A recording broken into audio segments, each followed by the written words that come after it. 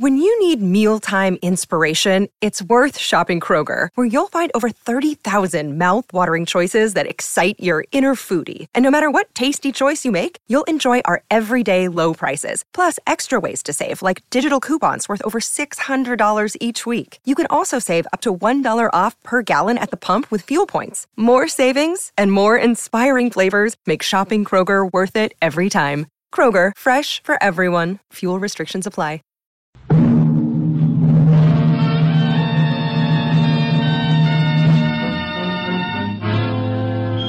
Dangerous Assignment, starring Brian Donlevy as Steve Mitchell.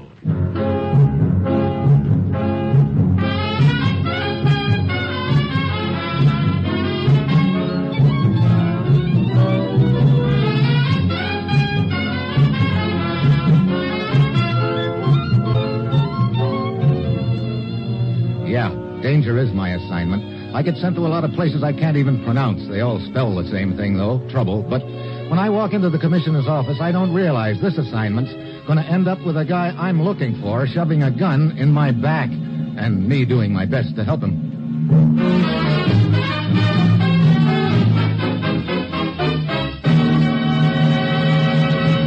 Morning, Commissioner. Ruth said you had an assignment for me. I do, Steve. Well, where do I go this time? I'm not sure. You're not? Let's have that again. You heard me. I'm not sure. Okay. So what do I do when I get there? I don't know. Now, wait a minute. You're not sure where I'm going. You don't know what I'm supposed to do when I get there. Well, okay, if you want to play 20 questions. Is it animal, vegetable, or mineral? Mineral. And I'll save you the other 19 questions by telling you it's a buzz bomb. Buzz bomb? Steve, I'm sure you remember how proficient the Nazis were in the last war with buzz bombs. Yeah. As I remember, they sure remodeled the London skyline with them. That's right. Perhaps you also remember that we had strong indications that the Nazis had a complete set of plans for a new buzz bomb. One which apparently is equal or superior to the guided missiles we're working on right now. Those plans disappeared, and we've had no line on them whatsoever up until last night. What happened last night? For some time, one of our agents in Berlin has been on the trail of a man he was convinced was involved. Last night, in an alley, he finally found the man with a knife in his back. Huh. So now we don't have any more line on it than before. Well, I wouldn't say that. You see, the dying man lasted long enough to admit that he and a friend of his had stolen the plans around the time of the fall of Berlin. Did he say who his friend was? A man named Froelich, who brought them to this country right afterward. Their scheme was to sell to the highest bidder, but the dying man hadn't heard from Froelich since he came to the States 5 years ago. 5 years ago? Well, why hasn't Froelich tried to peddle the plans before now, then? We don't know. That's what I want you to find out after you find Froelich. And, Steve, remember that whoever killed Froelich's partner in Berlin knows as much about it as we do. That means from now on it's going to be a race. Every minute counts double. Get on it, Steve. Locate Froelich wherever he is. And above all, bring back the data on that buzz bomb. Yeah? That's it. You've got your assignment. Good luck.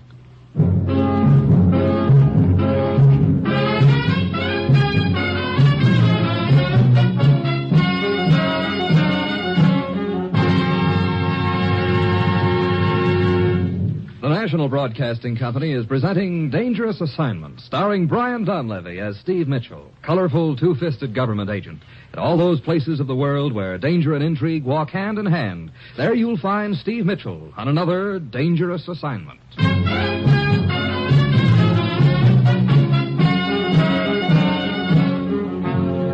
Sure, I've got my assignment. Just a simple matter of locating a guy named Froelich who came to this country almost 5 years ago and getting some buzz bomb plans away from him. On the surface, it sounds just dandy, but there are a couple of little things that occur to me real quick. In the first place, Froelich obviously doesn't want to be found. And in the second place, there's already been one murder committed over those plans. That means I've got to try to prevent the second one, namely my own.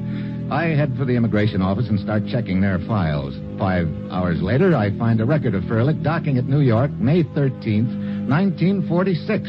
I head for New York to follow it up. The local office digs out the file for me, and I find that Froelich listed as his next of kin a cousin named Julius Sachs in the Bronx. I copy down the address and go over it.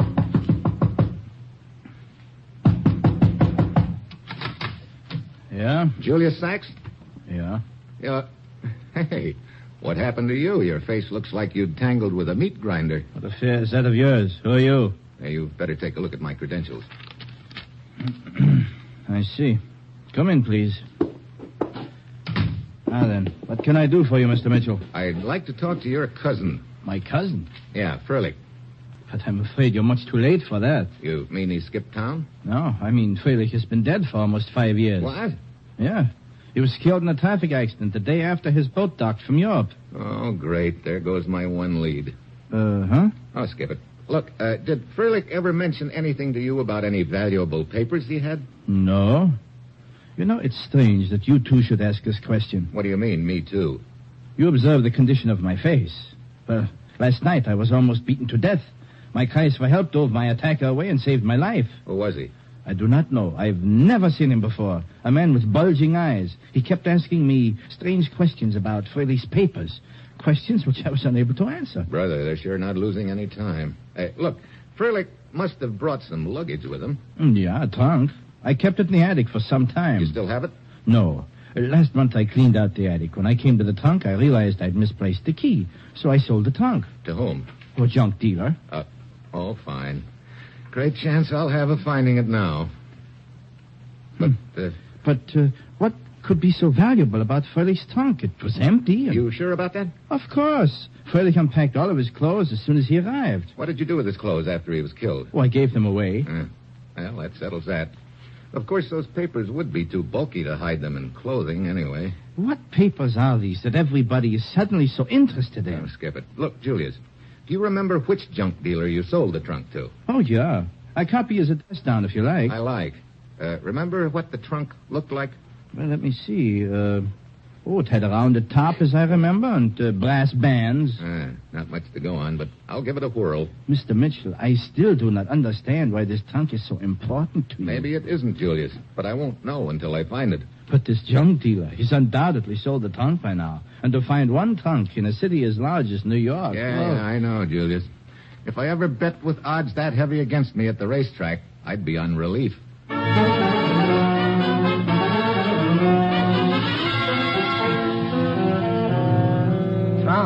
Trunks. Have I got trunks, he asks. Mister, does a fish have scales? Come with me. Huh? Hey, where are we going? To the back room here. You're going to see trunks. There. Oh, no. At least 50 of them. 52, friend. Take your pick. $2 each. $3 with keys. Look, the one I'm interested in you bought about a month ago from a guy named Julius Sachs. You happen to remember it? Mister, in my business, it's not the names that count. It's the merchandise. Sack, schmack. Well, this merchandise had a rounded cover and brass bands. Oh, an old baby, huh? Yeah. I don't know. I get a lot like it with it.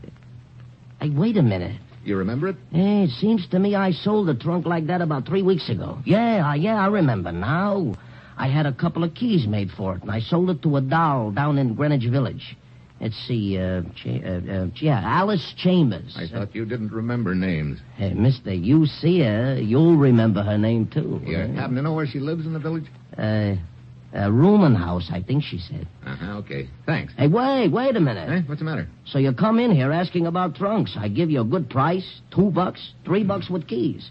And all you're fishing for is a doll's address. Hey, you know, this sort of thing does not help me further my career. Okay, career boy. Here's $5. Have a couple of trunks on me. With keys? Yeah, here's another $1 with keys. So I head for Greenwich Village. I know what I'm following is strictly a hunch, and I'm just hoping the hunch doesn't turn into a wild goose chase. Steve Mitchell, government agent, shagging around New York after a beat-up second-hand trunk hit. When I get to the village, the usual array of characters are floating around. The gent on the curb carving statues out of soap. A guy with hair down to his shoulders sawing away at a fiddle. The works. I nose around inquiring about Alice Chambers. Finally, I learn that her rooming house is just around the corner. I turn the corner. Then I spot a crowd in front of the doorway with a couple of cops pushing them back. On the edge of the crowd stands a tall, skinny gent wearing a long black beard and a long white toga. Excuse me, I'd like to get by. Ah, my friend, you disappoint me. Huh? As I watched you approach, I thought, here is a man of character. Surely he will not stoop to this. Yet here you are, yielding to the same morbid curiosity which is the common denominator of the ignoramuses which our crass and materialistic culture spews forth upon our sidewalks in ever-increasing multitudes. Look, save the lecture, Professor. I do not remember making your acquaintance, yet you seem familiar with the title which my earnest but unfortunately too few students have bestowed upon me. Just psychic, I guess. Hey, what's going on, anyway? Merely another unfortunate instance of man's inhumanity to man. Will you skip the double talk?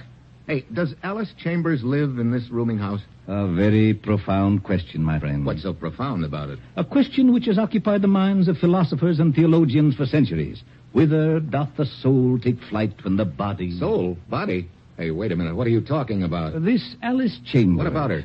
It would appear that at some time during the course of the night, she was murdered.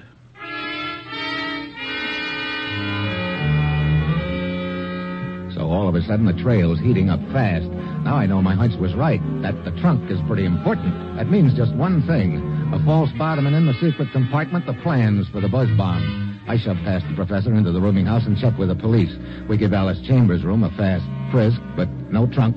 That puts me right back where I started from, which is nowhere. I turn to leave, but out in the hall I spot the professor, toga and all, heading for the next room. I catch up with him at the door. Ah, my friend of the morbid curiosity. Yeah, and speaking of same, I noticed you were right there in the crowd taking it all in, Professor. I, sir, am a spectator of life. You live here next door to Alice Chambers' room, huh? As you see. It is an humble abode, but it serves me. After all, life is of the mind, not... Yeah. Look, I'd like a little information. You have indeed come to the right man, my friend. Oh? Yes. To some, it is given to build things. To others, it is given to tear them down. But to me has been granted the highest function, that of spreading a little... You couldn't have used a better word, Professor. Sir? I'll skip it. Yes. As I was saying, if I can but momentarily pierce the black cloud of ignorance with the pure light of knowledge, then I feel that this humble life shall not have been lived in vain. Then how about piercing my ignorance? If it were not for one thing, I would be delighted, sir. Oh, what do you mean? Well, I, unfortunately, suffer from a delicate condition of the throat.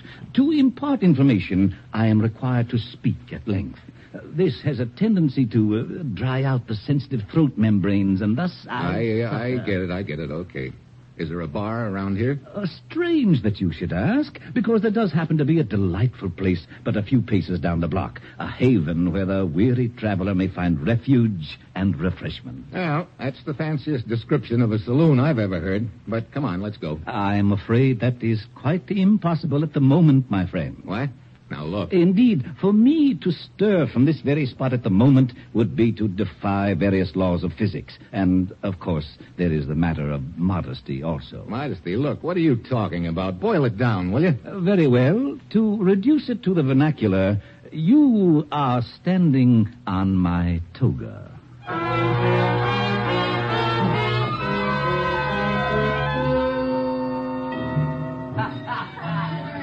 So... this is the quiet haven for the weary traveler, huh? Is it not delightful? Professor, I've got to hand it to you.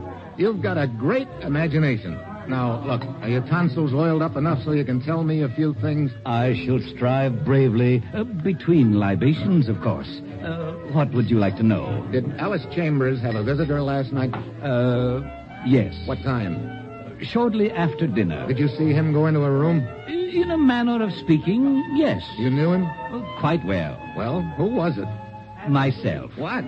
It was my custom to call on her to exchange a few pleasantries at the close of the day. Oh, great. Now, look, that's not what I mean. Did you see anybody else near her room? No. Well, I guess that's that. Of course, the rather questionable-looking exophthalmic individual who asked me for directions to a room later in the evening might have been somebody who would... Well, wait a minute. Let's have that again. I was taking my usual evening stroll, a short exophthalmic... Oh, reduce it to the vernacular, will you? Very well. His eyes protruded slightly. Oh. Could be the same button-eyed gent who slugged Freilich's cousin Julius Sachs. Freilich? Julius Sachs? I'm afraid I've not had the pleasure of either of these... So Button Eyes was trying to find Alice Chambers. Looked like he found her all right and killed her. Well, that still doesn't help me much. He obviously got the trunk, so... Trunk? What trunk? It used to belong to a gent named Freilich. His cousin Julius sold it to a junk dealer who peddled it to Alice Chambers. And now 5 will get you 10. Button Eyes has it, and I'm too late. Oh, but I assure you that is quite impossible. What do you mean? Well, it is a well-established law of physics that an object cannot be in 2 places at once. I still don't get you. How could your ex-ophthalmic friend have possession of the trunk when Alice Chambers sold it 5 days ago? Sold it? You know, Professor, trying to get information out of you is like riding the merry-go-round. I have to go 3 laps each time before I grab the brass ring. A colorful analogy. Who'd Alice sell it to? A friend of hers, a dancer named Yvette. Ballet dancer? In a manner of speaking. You know where Yvette is? I do. Good. Give me her address. I'll run over and talk to her. Oh, but I fear that would be quite impossible. To run over and talk to Yvette would be to defy several laws of gravity. Don't start that again. Where is Yvette? 4 days ago, she left for London. London? Oh, brother. This is really turning into an obstacle race. Okay, Professor, thanks. We finally made it. The pleasure was all mine, sir. It has been a most stimulating conversation. I hope that we may look forward to another one. Sure. Sometime when I've got 3 hours to kill and I want to find out what day it is, I'll be around.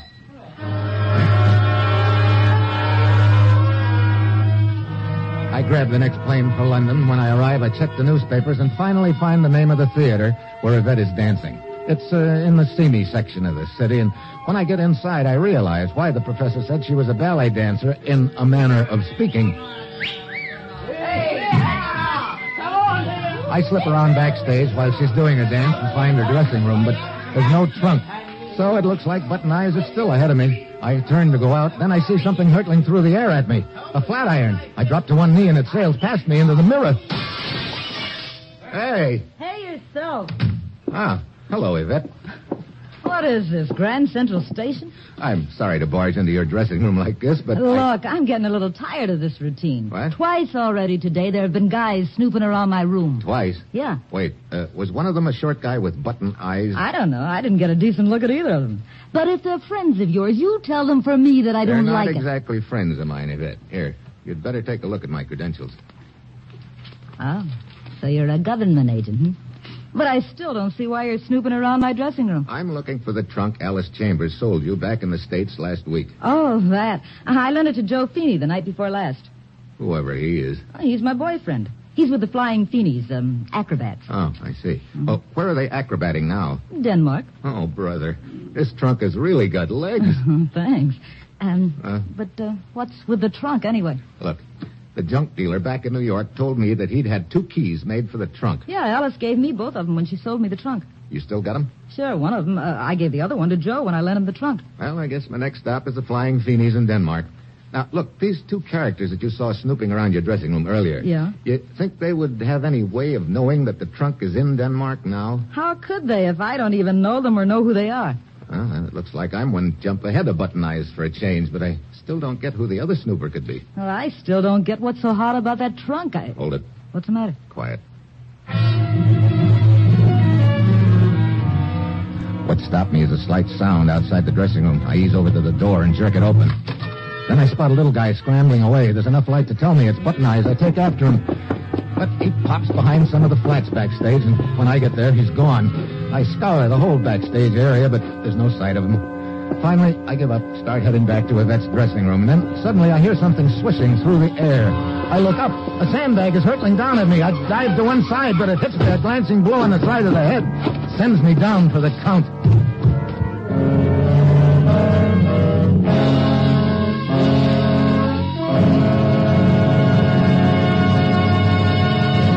Listening to Dangerous Assignment, starring Brian Donlevy as Steve Mitchell.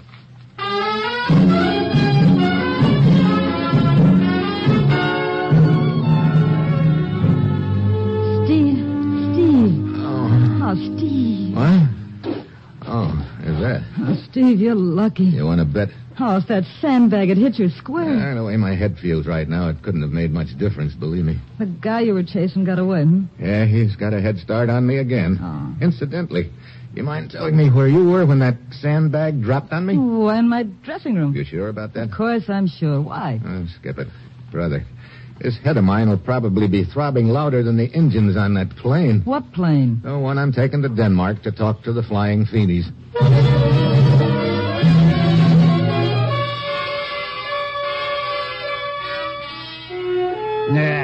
The Flying Feenies. This is an act? It is a catastrophe. So their act doesn't stop the show. Look, all I know is that when I arrived here in Denmark, I learned that you'd booked them here at your theater, and I want to talk to them. You're wrong when you say that act does not stop the show, Mr. Mitchell. It stopped mine cold. With the Flying Feenies, I could not draw flies. I still want to talk to... Hey, wait a minute. Are you trying to say that they're not here anymore? They lasted just one performance. Then I gave them, as you say, the hammer. Oh, great. So now I'm on the merry-go-round again.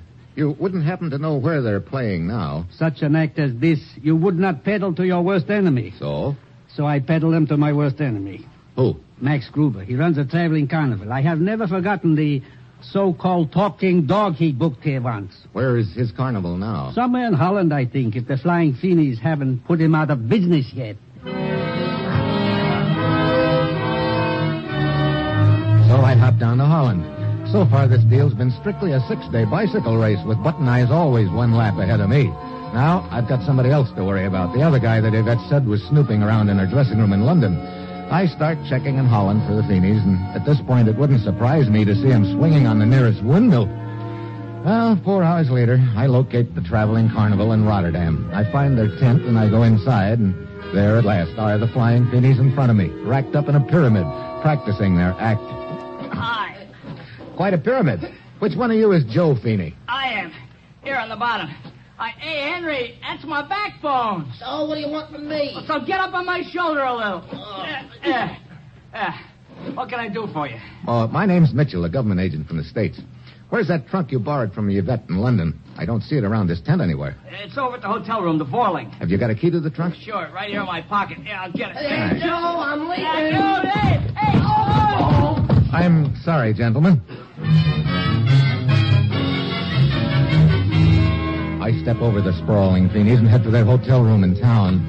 The room is dark. I start to search for the light switch, but before I can make it, something awfully hard connects over my left ear. And for the second time in 24 hours, I take a dive.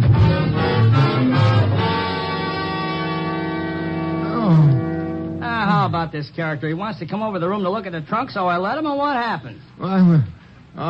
Joe Feeney. I thought there was something fishy about him in London, Joe. Hey, Yvette. Yeah. Hey, what are you doing here in Holland? I decided to come over and soup up the act a little. Pretty convenient time for you to arrive. What do you mean? This is the second time I've gotten conked on the head, and both times when I come out of it, there's little Yvette. Hey, look, don't change the subject, buddy. If you got any private little murders to commit, that's your business. But I don't like you using my room for them. Murders? What are you talking about? For instance, that corpse over there in the corner. Huh? Hey, wait. So, I finally caught up with Button Eyes. And from the looks of that knife in his back, I'd say I was about 4 inches too late. Like I say, buddy, if you had it in for the guy, well and good. But... Just hold it a minute, buddy. I don't see that trunk in this room anywhere. I should be in the closet. Yeah, here it is, all right. But I'm too late again. The trunk's open and empty, including the false bottom. False bottom? What are you talking about? That surprise you, Yvette? Why shouldn't it? Hey, look, I don't know what this is all about. So, did you keep this trunk locked? Why, yeah. Well, what's the matter? If the lock on this trunk had been picked, there'd probably be a few small scratches on the metal around it. So? So there aren't any scratches. That means the trunk was probably opened with a key. What are you getting at? I'll start from the beginning, Yvette. Button Eyes was after the trunk right from the start. He knew what was in that false bottom. But it's beginning to look right now like somebody else has dealt himself or herself into the deal along the way. Look. Somebody who figured that whatever was in the trunk must be pretty valuable. I still don't see what that's got to do with the keys. I'm coming to that, Feeney.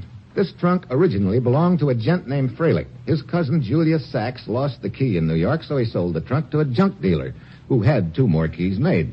Alice Chambers gave you both keys when she sold you the trunk, Yvette. Sure she did, but... Joe here gave me one of the keys a little while ago. But you've still got the other key. And that sort of puts the finger on Now, you. wait a minute. Now, look, buddy. Yvette couldn't have killed this guy. She was with me when we discovered you here on the floor just now. Well, the two of you could be working together. You know, you're talking like you've got a hole in your head.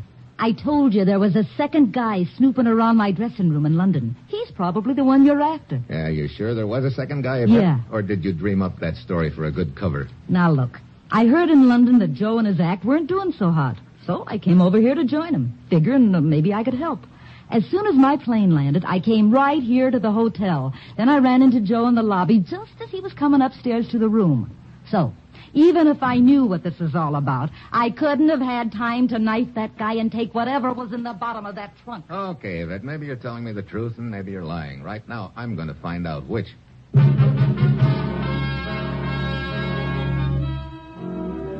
I pick up the phone and check with the airport and the desk clerk downstairs, and my case against Yvette falls right on its face. She didn't get to the hotel until after I'd gotten hit over the head, and the same holds true for Joe Feeney, too. So now I'm fresh out of Leeds. Then a wild idea hits me. I start thinking of a character back in New York. I put through a call to the commissioner back in the States and tell him what I want him to check. A half hour later, he calls me back, and what he says doesn't surprise me. Looks like you had the right hunch, Steve. We found out that he left for Europe right after you did.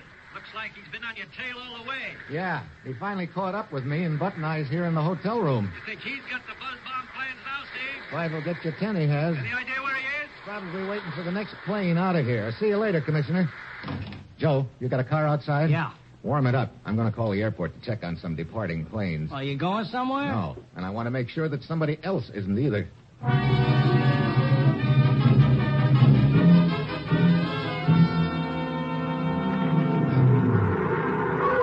Hey, Mitchell, there's a plane over there getting ready to take off. Yeah, that's probably the one I'm after. Thanks for the lift, Joe. Passenger's still getting on. Looking for me, Mitchell? What? Ah, hello, Julius. Yeah, as a matter of fact, I was. I thought you might be, so it seemed better for me to find you. I feel much safer with my gun in your bag. Needless to say, you've got those buzz bomb plans in your satchel there. But of course, come on. Where to? On the corner of the building. Okay.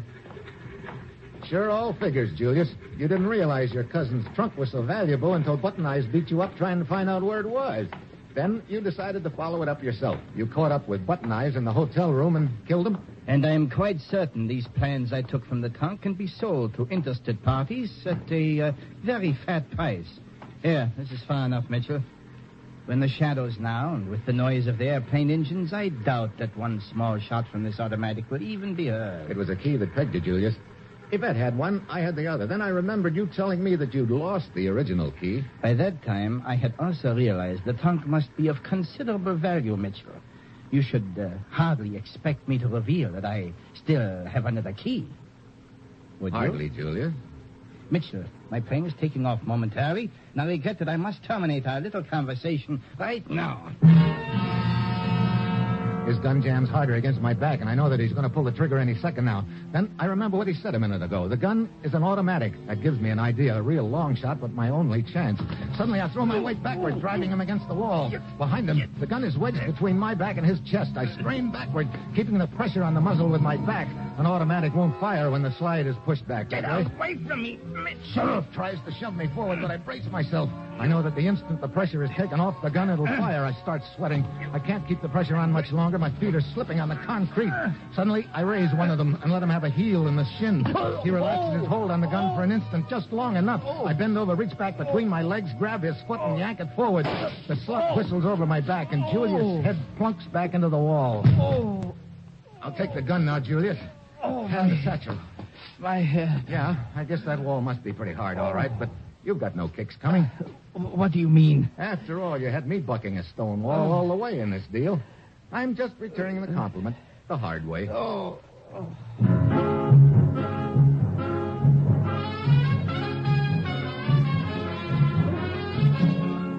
Dangerous Assignment, starring Brian Donlevy as Steve Mitchell, is written by Bob Reif and Adrian Jondo, with music by Robert Armbruster, and is produced and directed by Bill Karn. Be with us again next week at this same time when Brian Donlevy, starring in the role of Steve Mitchell, will embark on another Dangerous Assignment.